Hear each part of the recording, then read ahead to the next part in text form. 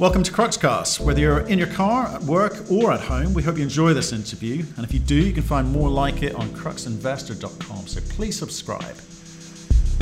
I spoke earlier today to Stephen Stewart, who's the CEO of Ore Finders Resources, TSXV listed gold explorer with multiple assets. And if you want to hear our thoughts on the conversation and the assets and the company itself, you can find that at cruxinvestor.com/club. Where you can also find detailed company reports, commentary from market experts from around the world on a variety of commodities and companies. There's also training videos. There's also summaries of other interviews that we have done just to save you a bit of time. And of course, there's a thriving community of investors sharing their thoughts and ideas with each other. So do go along and sign up for that at cruxinvestor.com/club. Stephen, how are you doing, sir? Doing well, Matt. Yourself? Not too bad, not too bad. I mean, we saw you recently, but under a different guise. You're here to talk about Ore Finders today. Is that right? Absolutely. Very, very pleased to update you and your listeners on everything we've been doing. I think we spoke in May and lots has happened. Yeah, it really has. But first of all, the pleasantries. Are you well? How have you been? I'm doing excellent. I think I'm very happy, as we were just discussing. It's a lot of people, including our shareholders, have made a lot of money. So that just makes it a little more fun. There you go. So Lovely. I can't complain. And it's a beautiful day here in Toronto. It's nearly 20 degrees and it's the middle of November Celsius. It's unusual. So we're enjoying every day here. And of course, how's it being a dad? It's been the best year of my life. There you go. Well said. Well said. Okay, well, look, let's kick it off. Give us a 1 minute overview of Ore Finders. So we haven't talked about it, as you say, since May, and then I'll pick it up from there. So Ore Finders is a mature, multifaceted, multi-asset exploration and development company that's focused on gold and focused it within the Abitibi, specifically the Kirkland Lake camp of Ontario. It's led by myself. And I'm backed by a team of people who are committed, very knowledgeable, and care about our shareholders and care about what we do. And what we're trying to do is make a discovery and also delineate and expand the existing resources that we have. Okay, great. Well, if you remember back in May, I quite like this story because you're one of the very few, a handful of companies that had actually written a business plan, which in mining is as rare as hen's teeth. So, we talked then about what you were setting out to do, and I want to today kind of work out if you've been able to do that. But let's talk about some of the things that happened, since we talked. So you've raised $5.5 million. Why did you go for that amount, and where did you get it?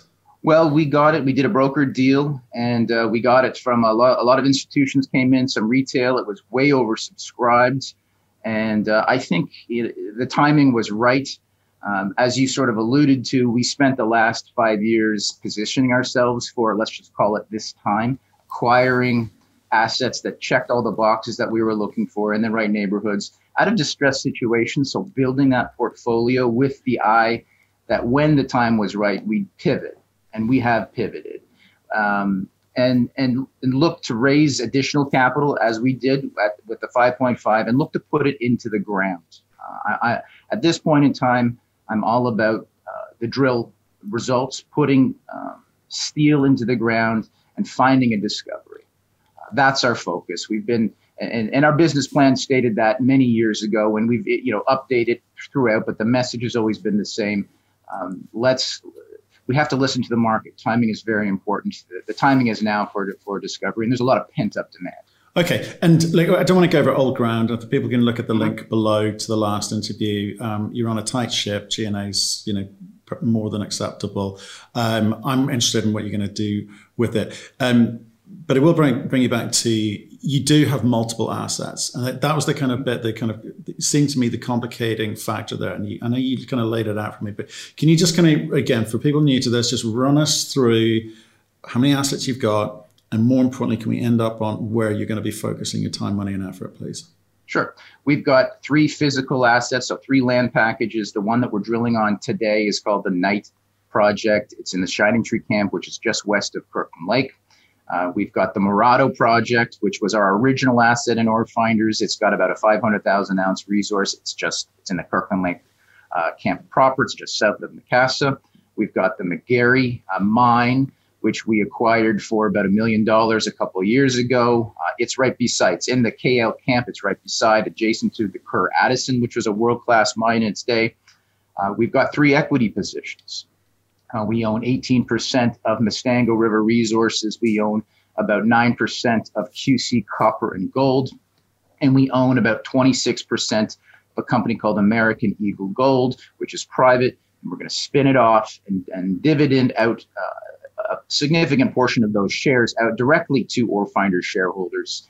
And then last, of course, we can't forget about our cash as our last asset. We've got round figures, $6.5 million in our bank account today, in addition to obviously the working capital that comes from those equities. Okay, but you're not a portfolio company. I appreciate that you hold positions in Mustango and American Eagle Gold, etc., but you're not about that. What are you going to be focusing? What I'm mentioning, like $6.5 million. It's nice. You can do a lot with that, but at the same time, it's not a lot of money. So how are you portioning that in terms of where it gets spent? I get the in the ground bit, but which assets? So right now we're drilling on our Knight project. We announced we started about 45 days ago a 10,000 meter program on that program. After the financing, we doubled it. We went from 5 to 10,000 meters. Last week, we came out with the first drill hole. We've got probably 25, 30 drill holes coming. We came out with the first one. Why? Because we hit it, and we hit a nice, wide, juicy intersection on that first hole. It's the Knight project is composed of many different zones. In particular, the primary focus right now is the Tiranite mine, which was a former producing mine, was operated in the 80s, got a shaft, got a head frame, got all that infrastructure in there. And it only operated or mined until the 300 meter level. So what we did is we drilled 200 meters below that. So the first hole was intersected 500 meters depth and intersected 14 meters at 4.2 grams per ton. True width was about 11 grams. There's high grade chutes in between there. What that did is that created a brand new zone that's 200 meters that you can imply has that sort of width and grade throughout. So that sort of model, we think like that is what groups like Richmont did at Island. That's what West Dome has done at Kena. These are former producing mines. They're in the Abitibi. They're vertical ore bodies, okay? And they tend to go very, very deep. And so the Tiranite's only been tested up to 300 meters until we went to 500 meters. On our first hole, we get this very wide intersection. Holes 2, 3, 4, and 5 are going to be testing even further in depth. We want to see how deep these things go. Macassa, of course, goes to 2.5 kilometers. And it's just, up the street, proverbially speaking. So that's the potential that lies here. We're very excited about what that hole opened up. And then what's a bonus on that particular hole, once we exited that shear zone, okay, our targeted area, we pushed the hole another 60 meters, and then we hit something completely new, a discovery, in fact. A syenite, gold mineralized syenite ore body. Those types of ore bodies are well known in the Abitibi. In fact, the Young-Davidson mine, which is Alamos's flagship mine, 40 kilometers to the north, is a syenite deposit. That mineralization was not known in our property. We hit it, a pretty wide zone at 8 meters, maybe 9 meters. The grade was about 2 grams, so not super high. But this adds so much complexity to the mineralization as we now are starting to re-understand it on that property, and opens up syenite targets on the Knight project, which is something new. Okay, so talk to me about that, because you've said to me before, you're not a mine builder, okay? No desire to be that, but you've got to make yourself attractive to people who are. So you're not concerned at all by 500, 600 meter depths in terms of, because I noticed like one result here was between 650 and 630 meters. That's normal for that region. People shouldn't be put off by that. And are those grades normal for that region? Absolutely. So that's, 700 meters down hole. So vertically, when you do the geometry, it's 500 meters from surface. But that is completely normal. And again, these things, a lot of these old former producing mines just scratch the surface. 300 meters of the Tiranite, that's extremely shallow. We're talking about depth stuff. And again, I can reference all sorts of mines that go to kilometer, 2 kilometers, 3 kilometers in the Abitibi. That's how these things work. So the depth should not be of concern. And that grade, 4 grams, I think that is very interesting. Okay. I mean, sure, I would have loved it to have been, an ounce per ton over 14 meters. But the 4 grams was very consistent with what that mine produced historically. I believe the historic grade out of that mine was 5 grams per ton. If you want to go for another reference, let's talk about the Young-Davidson, 40 kilometers to the north. That's that syenite deposit. What are their average grades? 2.5. Okay, but they've got tons. They've got widths. They're mining 8,500 tons a day out of the Young-Davidson. So if you and if you can get these zones, if we can get 11, 12, 15 meter zones, that's mineable. Okay, so we're talking about bulk tonnage underground type operation. That's the potential that I see this Tiernite having. It's these things happen in sort of narrow zones, but at certain points in time, they can, if you're lucky, they bulge out.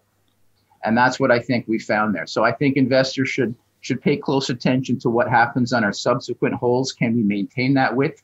Can we get it bigger? If we get it bigger, then this starts to get, when I say bigger, I mean wider at depth. This starts to get really interesting. Okay, so again, even if you were to spend all of your 6.5 million, which you won't, on this thing, what's it? Are you going to be able to get this asset, the Knight asset, to a point where someone is interested, or are you going to have to go and raise more money to drill more holes? So I guess the question is, what do you need to do to make this attractive enough to bring someone in, to make them go, this is going to be economic. I understand what we've got here. It's simple. We just got to keep our heads down and keep on delivering results. It's as simple as that. We've got $6.5 million in the bank. Okay, we're not Osisko. Okay, we don't have $200 million in the bank, but $6.5 million allows us to do a lot of damage. That's at $100 a meter. That's 65,000 meters. So we're in good shape. I mean, we couldn't deploy that in 2020. I don't think if we wanted to.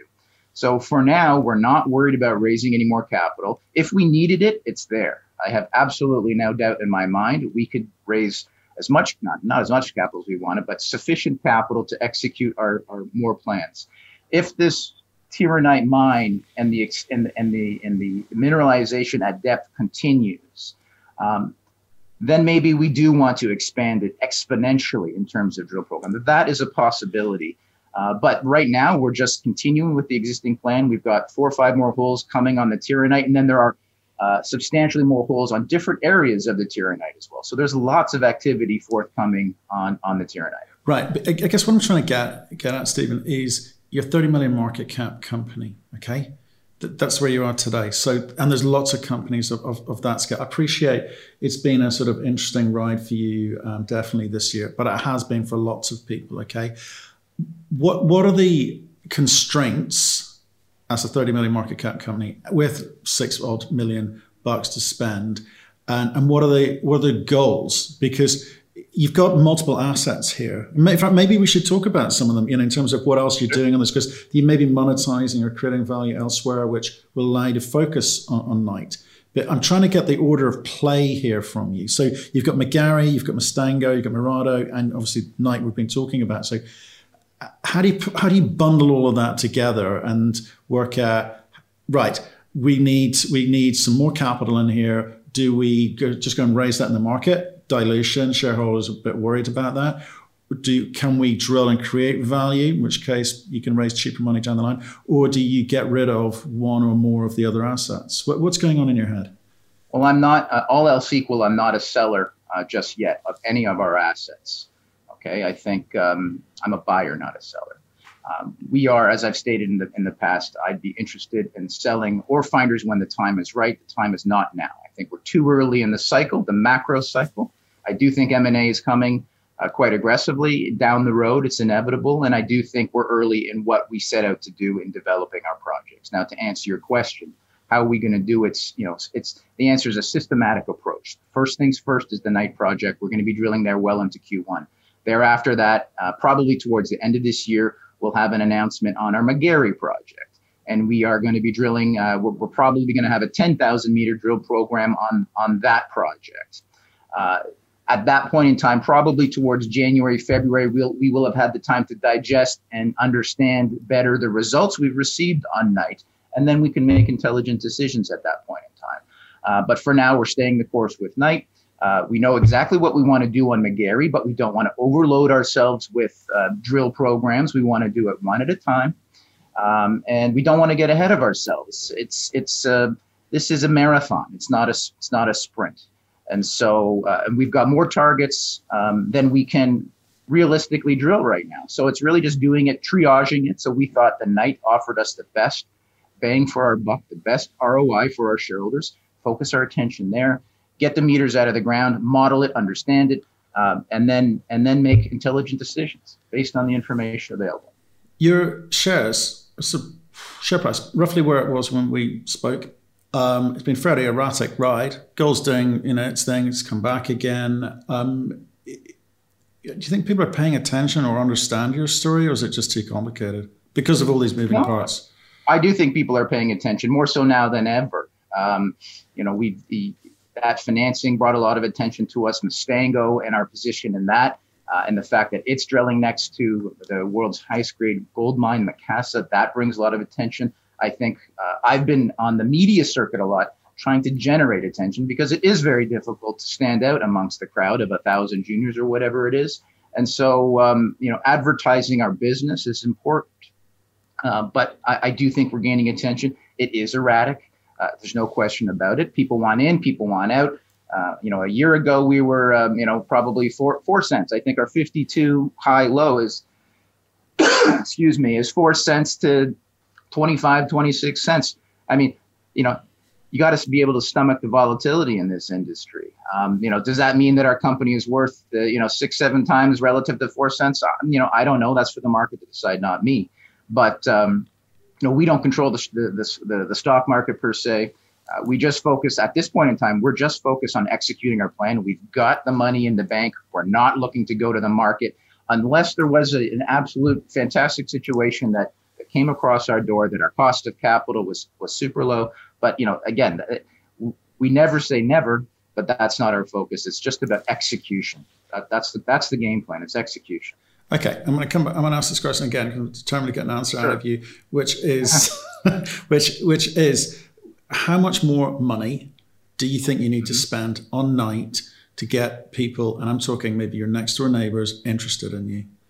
I think that on Knight project, maybe I don't have to spend any more money. Literally watch these next few drill holes, and the money's been spent. It's the core is out of the ground. We're splitting it in half and sending it to the assays.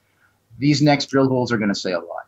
So if we can open up, we've already opened it up 200 meters from the workings. If we can open it up another 100 meters, 200 meters, and show that this thing continues at depth, we got an awful lot of attention. And that's from the retail market, but that's also from our neighbors. Okay. So, and there is attention from our neighbors. I will go on the record without getting specific. A lot of people are starting to look. I think M&A is, again, to repeat myself, absolutely inevitable. It's coming, no question about it. We see sparks. I think it's been delayed because of COVID. Nobody can go and kick the tires. But all of these guys are wondering, first of all, they're printing money more than the Fed, right? Literally, the margins are just absolutely phenomenal. Dividends is the name of the game for now. That's because what institutional money is demanding. But inevitably, they are going to be forced to look at their growth profiles over the next 3 to 5 years, and they've been depleting their resources. And I think when they do look to replenish the reserves, they're coming back to the Abitibi. Look at Yamana. Yamana just acquired Monarch.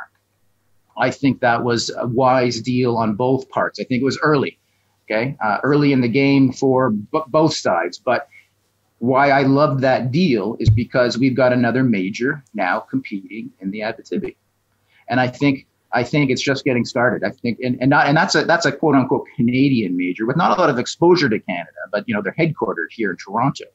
We're going to see a lot of foreign companies that don't have direct asset exposure or even head office exposure come here. We've seen it with Evolution.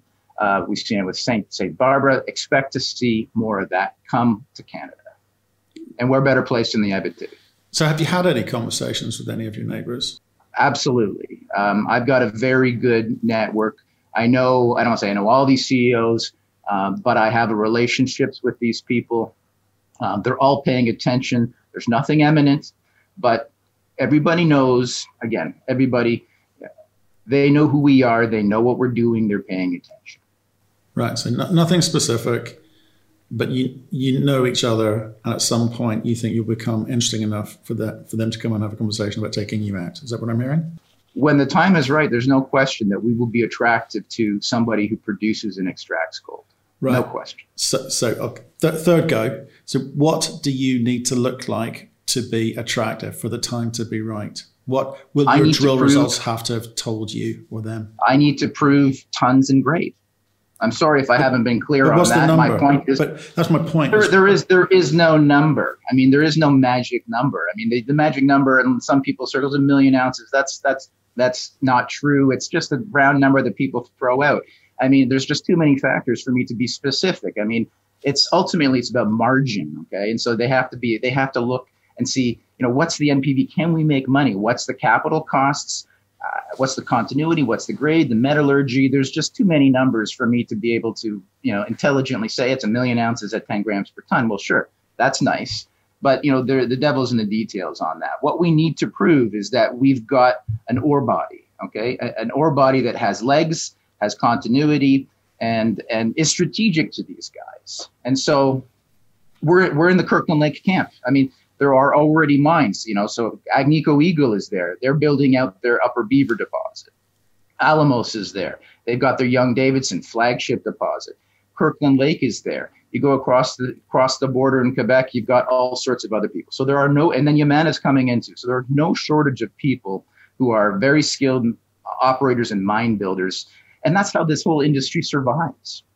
You do not want somebody like me building a mine. And quite frankly, those guys aren't necessarily known, or at least it's not their focus, to do what the juniors do, which is to parcel together land packages, fight with other companies, and go in the trenches and then de-risk it. The work that we do, the drilling that we do, is very risky, okay, relative to what they do. When Kirkland Lake is allocating capital, they have to justify it. And so right now they're mining 20 grams per ton, in their face. Okay, so it doesn't necessarily, they know that's a very high ROI relative to their costs of extracting the margins. So are they going to take the high risk that money away from developing that and put it towards high risk build? No, they're not, because they get a better bang for their buck in doing what they're doing. They wait to see how it plays out. They're watching our drill programs. When the time is right, I think all those companies will come in fast and furious. I really do. Okay. But that's just my opinion. Time will tell. Exactly. So I'm not kind of, here to give you a hard time about drill results, etc. The drill results so far, interesting, right? Very, very, very interesting. But you're not a miner. Are you a developer? Because I guess the question I'm trying to ask, and these guys have been asking, is like, given that you're going to check out at some time, the point is, are you checking out as an explorer and say, hey, since we hit 60 million market cap, that's a good day at the office for us? Because that's my thing. 60 million is not sexy to me. I mean, we're not in this to double our money. I mean, we start getting interested at 10 times our money. Which is? Okay? To put things in, well, what's our market cap? At a zero. 30 million today. I mean, that's when, well, I think we're actually 40 million, but so add a zero on there. That's when we start to get interesting. That's when we start to get interesting, is when we start to make 10 times our money for our shareholders. People don't come into exploration companies like us for 10% or even, double their money. As you know, people have already doubled and tripled their money, but we haven't done our job. Our job is to, 9-figure sales points. And I'm not saying that's happening, in 2020, obviously 2020, who knows? I mean, really what's going to happen is there's going to have to be this fervor, this M&A frothiness has to come into the market for us to achieve those sorts of returns that we're after. I believe very much in timing. We do not have any cash calls. We own our properties. We can sit back and wait, and we will. In the meantime, we're going to develop our projects by drilling them out and then try and make ourselves attractive to the point. It's not just, and I think I listened to the interview we had, say, dressing things up. We're not trying to put lipstick on any pig. We are trying to develop and define an economic ore body to the point where it's not just one person coming after us, it's multiple. Okay. And that's where we could really I remember that phrase too. You are 30 million. And the point is, 10 times that is a long way off. You're going to have to raise some. I'm just trying to give people here an idea of what's going on in your head, at which point you're going to hold out to, right? Because that gives them an idea of timing, because that's a long way between there and here at 30 million, right? You're going to have to raise more money. You're going to have to keep drilling. You have to, keep getting lucky and, keep hitting those grades. So people are in this for a long ride before there's any kind of momentous exit plan from you. But in the meantime, you hope to drive the share price through the drill bit. So that's fine, but I just need to understand where your head's at. Is that a fair reflection of what you want to be? Well, I'm not sure if I'm entirely clear on the question, except that... No question. It's a statement about your thinking about how long you stay involved with this company, and therefore what it's going to take to deliver what you're defining as a successful exit, which is 10 times today's market cap. Well, again, I'm not trying to prognosticate that we're going to be 10 times our market cap, but that's where my mind is at. I mean, that's just sort of a round figure of what the investment capital looks for when they're investing into the junior world. It starts at 10 times. You could make a lot more than that. But I'm not, how long is it going to take? Well, look, we're here for as long as it takes. It's as simple as that. There are way too many variables at play. I think in order for us to achieve our goal, the macro has to play ball. Okay, so it's a macro and a micro. The micro is our projects and our drill, and we're focused on that. We're well financed to do that. The macro, I hope, happens in parallel. And I just don't want to sell in a good gold market. I want to sell in a great gold market. So that is our objective, and we're fortunate because we have the capital that buys us time, and time is our friend in this for the macro to come along, which I'm absolutely convinced it's coming, but I can't tell you when. Okay, I know you work across a number of companies who are kind of interlinked. I'm talking, Mustango, obviously, whatever you've got, 18% of that, 38 million market cap today. Can you just tell me about what they're doing? Just a little update, if you don't mind, on what they're doing, given that you hold such a meaningful position there. So Mustango, which we, as you said, we own 18%, just began about a week ago its drill program on its Kirkland West project. That's the project which is located immediately adjacent to Kirkland Lake Gold Macassa. So we've got 10,000 meters going there. We pulled the first hole out, but we have no results. There's, I think, about 30 drill holes going onto that project, and we'll have results coming out. I would suspect by the end of the year. Okay, interesting. And what about American? Obviously. Yeah. You've also got American Eagle Gold IPOing perhaps in the new year as well, because it's private at the moment, as I understand it. That's correct. So we own I think it's 26%, or 26. Specifically 10 million shares in a company called American Eagle Gold, which is run by a gentleman by the name of Ron Stewart. Ron is not related to me, but Ron's a friend. He's the ex-VP of exploration for Kinross, former investment banker as well, very well-respected guy. Knows Nevada very well, and that's where American Eagle Gold is focused on. It's got an asset called the Golden Trend right beside Barrick's Gold Rush deposit, which is a monster 15 million ounce deposit at 10 grams. We're right beside it. The idea, it's got a 43-101. We're all ready to go.